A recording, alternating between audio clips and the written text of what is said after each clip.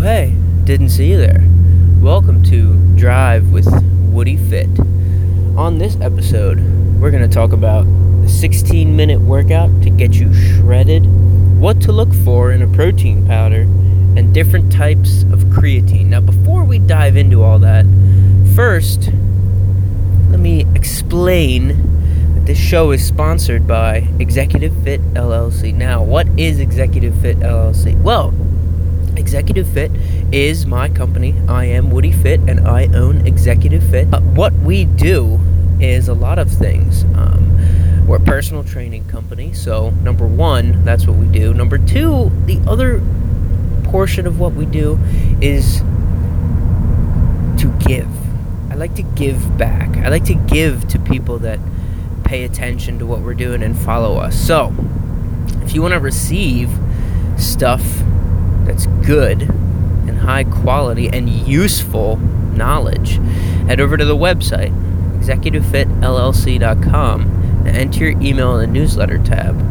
That way you can stay right up to date with everything that's going on in the Executive Fit world. That being said, let's get started. So the first 16-minute workout to get you shredded. There's two concepts here that you can use to take advantage of this situation of only having to work out for 16 minutes. The first concept is called Tabata. T-A-B-A-T-A. Now, the concept behind Tabata is that you work hard for 20 seconds and then rest for 10 seconds. Now, when I say hard, I mean like really, really hard. 100% exertion for 20 seconds and then rest for 10 seconds. And generally you'll aim for 8 rounds for every exercise that you're doing in that workout. So basically what that boils down to is 4 minutes spent on each exercise, and you'll do 4 different exercises, which leads the total workout time to be 16 minutes. Now, any exercise can be used with Tabata, but you want to focus on exercises that target large muscle groups. So, an example workout would be like push-ups, burpees, air squats, and jump squats, let's say. Those are big, large movements. And when I say large movements, I mean movements that incorporate the whole body or a large muscle group. So like all of your legs are working when it comes to jump squats. You know, you have some shoulder movement in there because you're swinging your arms. Same with the burpees. The burpees are pretty much a total body exercise, so you've got many muscle groups work to go through that range of motion. Now, I would not recommend Tabata for beginners because the 20 seconds absolutely need to be 100% intensity. If you're even at 90% intensity with Tabata, you're not going to reap the benefits of only working out for 16 minutes. The intensity has to be there. So if you're a beginner, I would not recommend doing Tabata or starting with Tabata before you get some experience under your belt of what high intensity work looks like. And now I'm going to put an example of this workout in the show notes, and the website for that will be executivefitllc.com/16minutes. That'll be where you can find the show notes for this episode. Now, speaking of high intensity for beginners, now, like I said, Tabata is not exactly the best idea for beginners until you get some experience with high intensity moving under your belt. In reference to high intensity, the second concept we have for this 16-minute workout concept is going to be high intensity interval training. Now, you're not going to work out for 16 minutes with this. These could actually be as long or as short as you like, but the concept between high intensity interval training, or otherwise known as HIIT, is you'll perform the exercises in the workout in a circuit fashion, and there will be 3 to 4 exercises per circuit. You're going to spend 30 to 60 seconds on each exercise, followed by a rest period at the end. Now, the skill level for high-intensity interval training is measured with a work-to-rest ratio.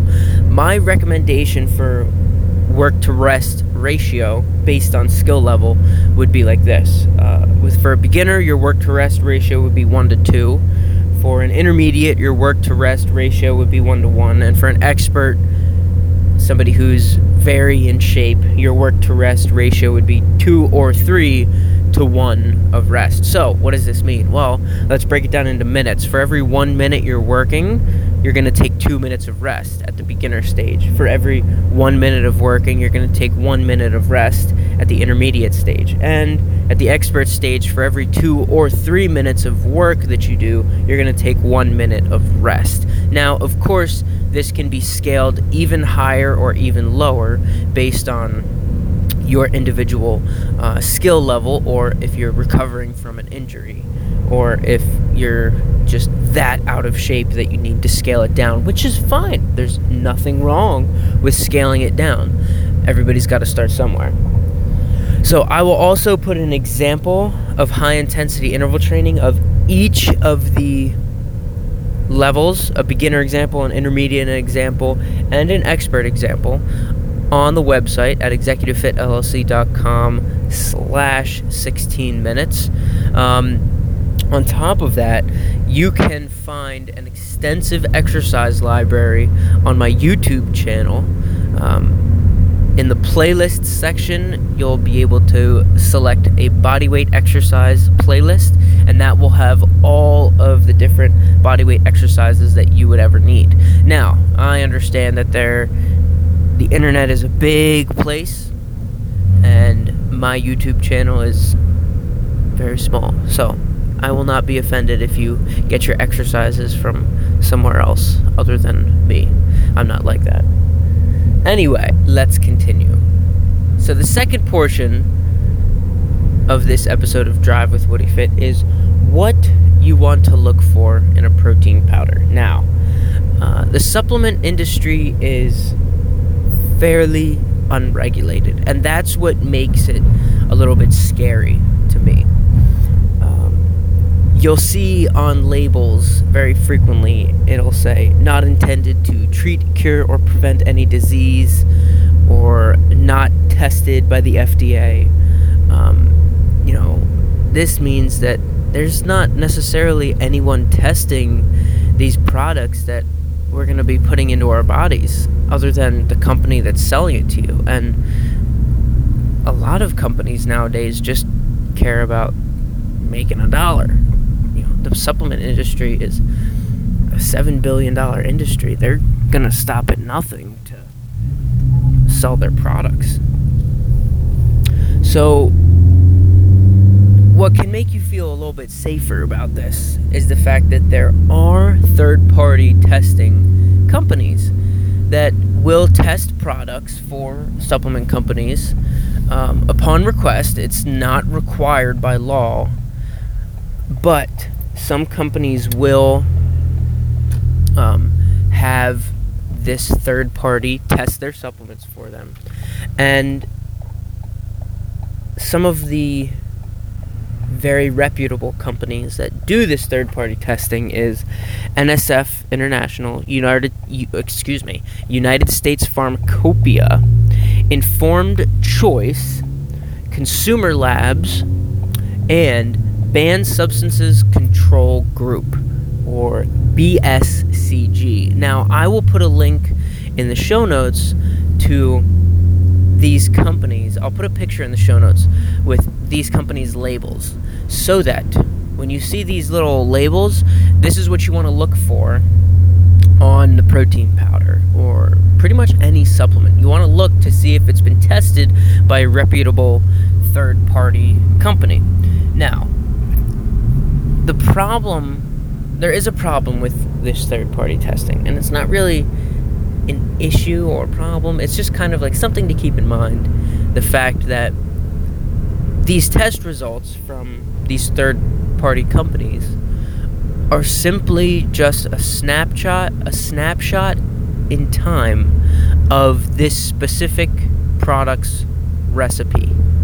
So at any point, the supplement company that's making this product that's being tested, they can change the recipe after the test is done and make it cheaper or make it higher quality if they so choose. But just because products were tested doesn't mean that is exactly what's in it now. So you have to be mindful about when this testing was done. That's just something to keep in mind. I don't think it's anything to really, really fret about. Just keep that in the back of your mind. Now, whey protein is generally the most likely supplement to contain fillers. And this is another issue that supplement companies will do, is they'll add fillers to their supplements to basically give you more product so that it's cheaper for them to make. They cut it down. Like, if you've ever heard of cutting cocaine with like baking soda. I don't know if that's actually a thing. I've never done cocaine, and I don't know about cutting cocaine. So if any of you know about that, send me a message and correct me if they don't cut cocaine with baking powder. But for my inexperienced mind, it seems like a good thing to cut cocaine with. Anyway, most supplement companies, I don't want to say most, some supplement companies will add nitrogenic compounds to their whey protein powder or other type of protein powder to spike the protein results in testing. Now, it goes through the test, and then the protein content will seem higher. The issue with this is the fact that what they've spiked their supplement with is not complete proteins, so it may be protein compounds that they used, but because it's not a complete protein, including all 9 amino acids, your body can't use it effectively. It's like consuming branched chain amino acids, which are only 3 parts of what's needed to complete a protein. There's 9 amino acids. Why wouldn't you just use an essential amino acid blend? But that's a different podcast. We'll get into that into a different podcast. The other thing that they do is called amino spiking, which this also bumps the protein content up. And amino spiking is where supplement companies add glycine and taurine are added to their protein powder or their amino acid blend or pre-workout blend or whatever product. And adding these amino acids does not add complete protein, but it increases the protein profile in testing. You need all 9 essential amino acids to have a complete protein, and those are histidine, isoleucine, leucine, methionine, phenylalanine, threonine, tryptophan, and valine. Now, for those of you that are curious, no, I did not memorize all 9 essential amino acids. I did have a note card in front of me. You're welcome. Anyway, don't get discouraged by all of this negative talk about protein and supplement companies adding glycine and taurine to your supplements. Glycine plays a role in the central nervous system, so it is, of course, essential in the body. And taurine is essential in cardiovascular function. So it's not that big of a deal, and it's not something to really, really worry about. Just know that this could be happening. Now, with your protein powder, the first thing that I do when I pull a protein powder off the shelf is I look at the label. Now, not the front label, of course. That's just made to look appealing and fancy so that you just buy it. I look, and what you should look at is the ingredients on the back. Read the ingredients list, and if the first ingredient is not whey protein isolate, put that protein back on the shelf. Especially if you're buying a whey protein isolate. Now, if you're buying a mass gainer or a blend, a combination of like casein and whey, like I know Muscle Tech had made this protein called Phase 8 that I had used years ago, and it was a blend of different proteins from a fast digesting whey isolate to a slow digesting casein, so that it would release protein over the course of 8 hours. Anyway, if the first ingredient is not whey protein isolate, just put the protein back on the shelf.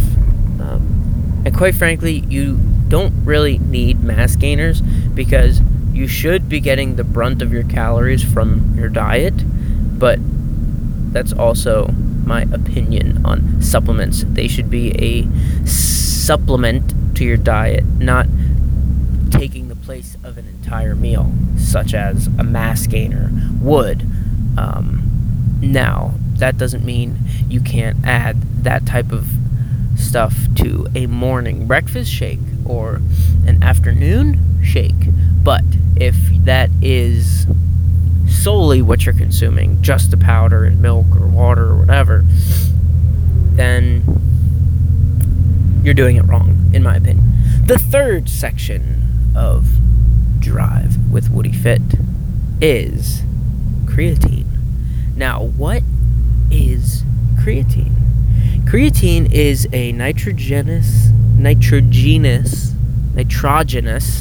think that's how you say it, nitrogenous. Creatine is a nitrogenous compound found naturally in meat and fish. It's composed of 3 amino acids: methionine, arginine, and glycine. Now, creatine is stored in the muscles as creatine phosphate, and the muscles use ATP for energy, adenine triphosphate. ATP stores can be burned in a matter of seconds. This is where the creatine phosphate comes into play. There are creatine reserves that are converted to ATP fairly quickly.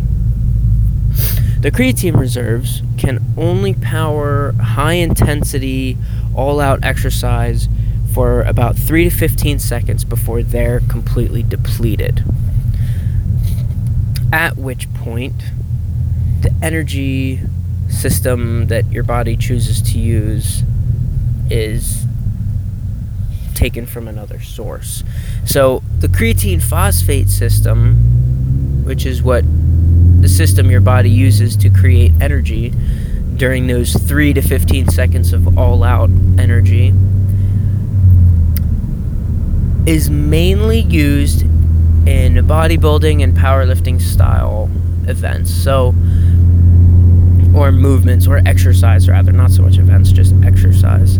So that being said, after 15-20 seconds, your body starts to pull energy or create ATP from a different method.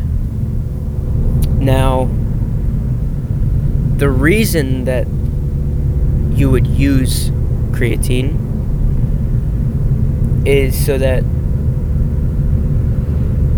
you could help build the muscle. Now, this is the main reason why people take creatine, is to help them build more muscle. And it works as such by giving your muscles more energy, giving your muscles the fuel that they would need to create more ATP so that you can train longer and train harder, which in turn will result in more muscle growth and better muscle development. Now, there are different types of creatine. The first being creatine monohydrate, which is basically the original version of creatine. It was the first one that was around, and it's the most popular to be used. Now, creatine monohydrate requires a sugar to be consumed with it to function properly in the body. So most people will drink Gatorade. They'll put their creatine in Gatorade to drink it, the creatine monohydrate, or they'll use some other type of sports drink to consume creatine monohydrate with. Now, monohydrate requires a loading phase in the beginning, followed by a maintenance phase throughout the cycle. And you do cycle creatine. Now, a loading phase is a few days in the beginning where you take 3 to 4 doses a day. And then after that 4 or 5 days, you would pull that back to 1 or 2 doses a day throughout the rest of the cycle. Now, there are some side effects from creatine monohydrate, which include bloating. A lot of people tend to have gut issues with monohydrate and bloating in the gut, which is, of course, not fun. So if you find that you are one of those people, you should not consider using creatine monohydrate. The next form of creatine that we have is creatine ethyl ester. Now, this requires less total grams of product to be effective, which is why it makes it more valuable, I guess you could say. It also doesn't require sugar or a loading phase during the cycle, which is, to me, quite appealing, because you can just start 1 dose, 2 doses a day, and cycle that through until you're finished your cycle. And to me, that's more appealing, because I don't drink Gatorade. I generally don't drink sugary drinks, so having to consume the creatine with sugar, creatine monohydrate with sugar, is, to me, it just becomes more of a hassle, because now I have to go buy the Gatorade or buy a type of sports drink that I'm going to take it with, and yada yada yada. So anyway, that's what makes creatine ethyl ester more appealing, to me at least, is not having any sugar or loading phase. The next type of creatine that we have is called it's called tricreatine malate, and it's made from a creatine monohydrate and malic acid. There's 3 creatine molecules attached to a malic acid molecule. This makes it more water soluble than regular creatine monohydrate, and eliminates the bloating side effect, which is super awesome. The fact that it's more water soluble and eliminates the bloating side effect. It's more bioavailable than regular creatine monohydrate, which means your body can utilize it better. And they've said it's more effective at impacting the ATP cycle, which is a good thing, because creatine is supposed to impact the ATP cycle. And lastly, the last type of creatine that we have, or that we're going to talk about, is micronized creatine. Now, the purpose of micronized creatine is improved absorption and mixing with water. That's the main focus with it. You will still need a loading phase with micronized creatine and a maintenance phase, but the main goal of the micronized creatine was to get it to absorb better in your body and dissolve better in water. That does it for this episode of Drive with Woody Fit. Thank you for listening and spending the time to learn something today on this beautiful Wednesday morning. I'm your host, Woody Fit, aka Nate from Executive Fit, and I hope you have an absolutely wonderful week.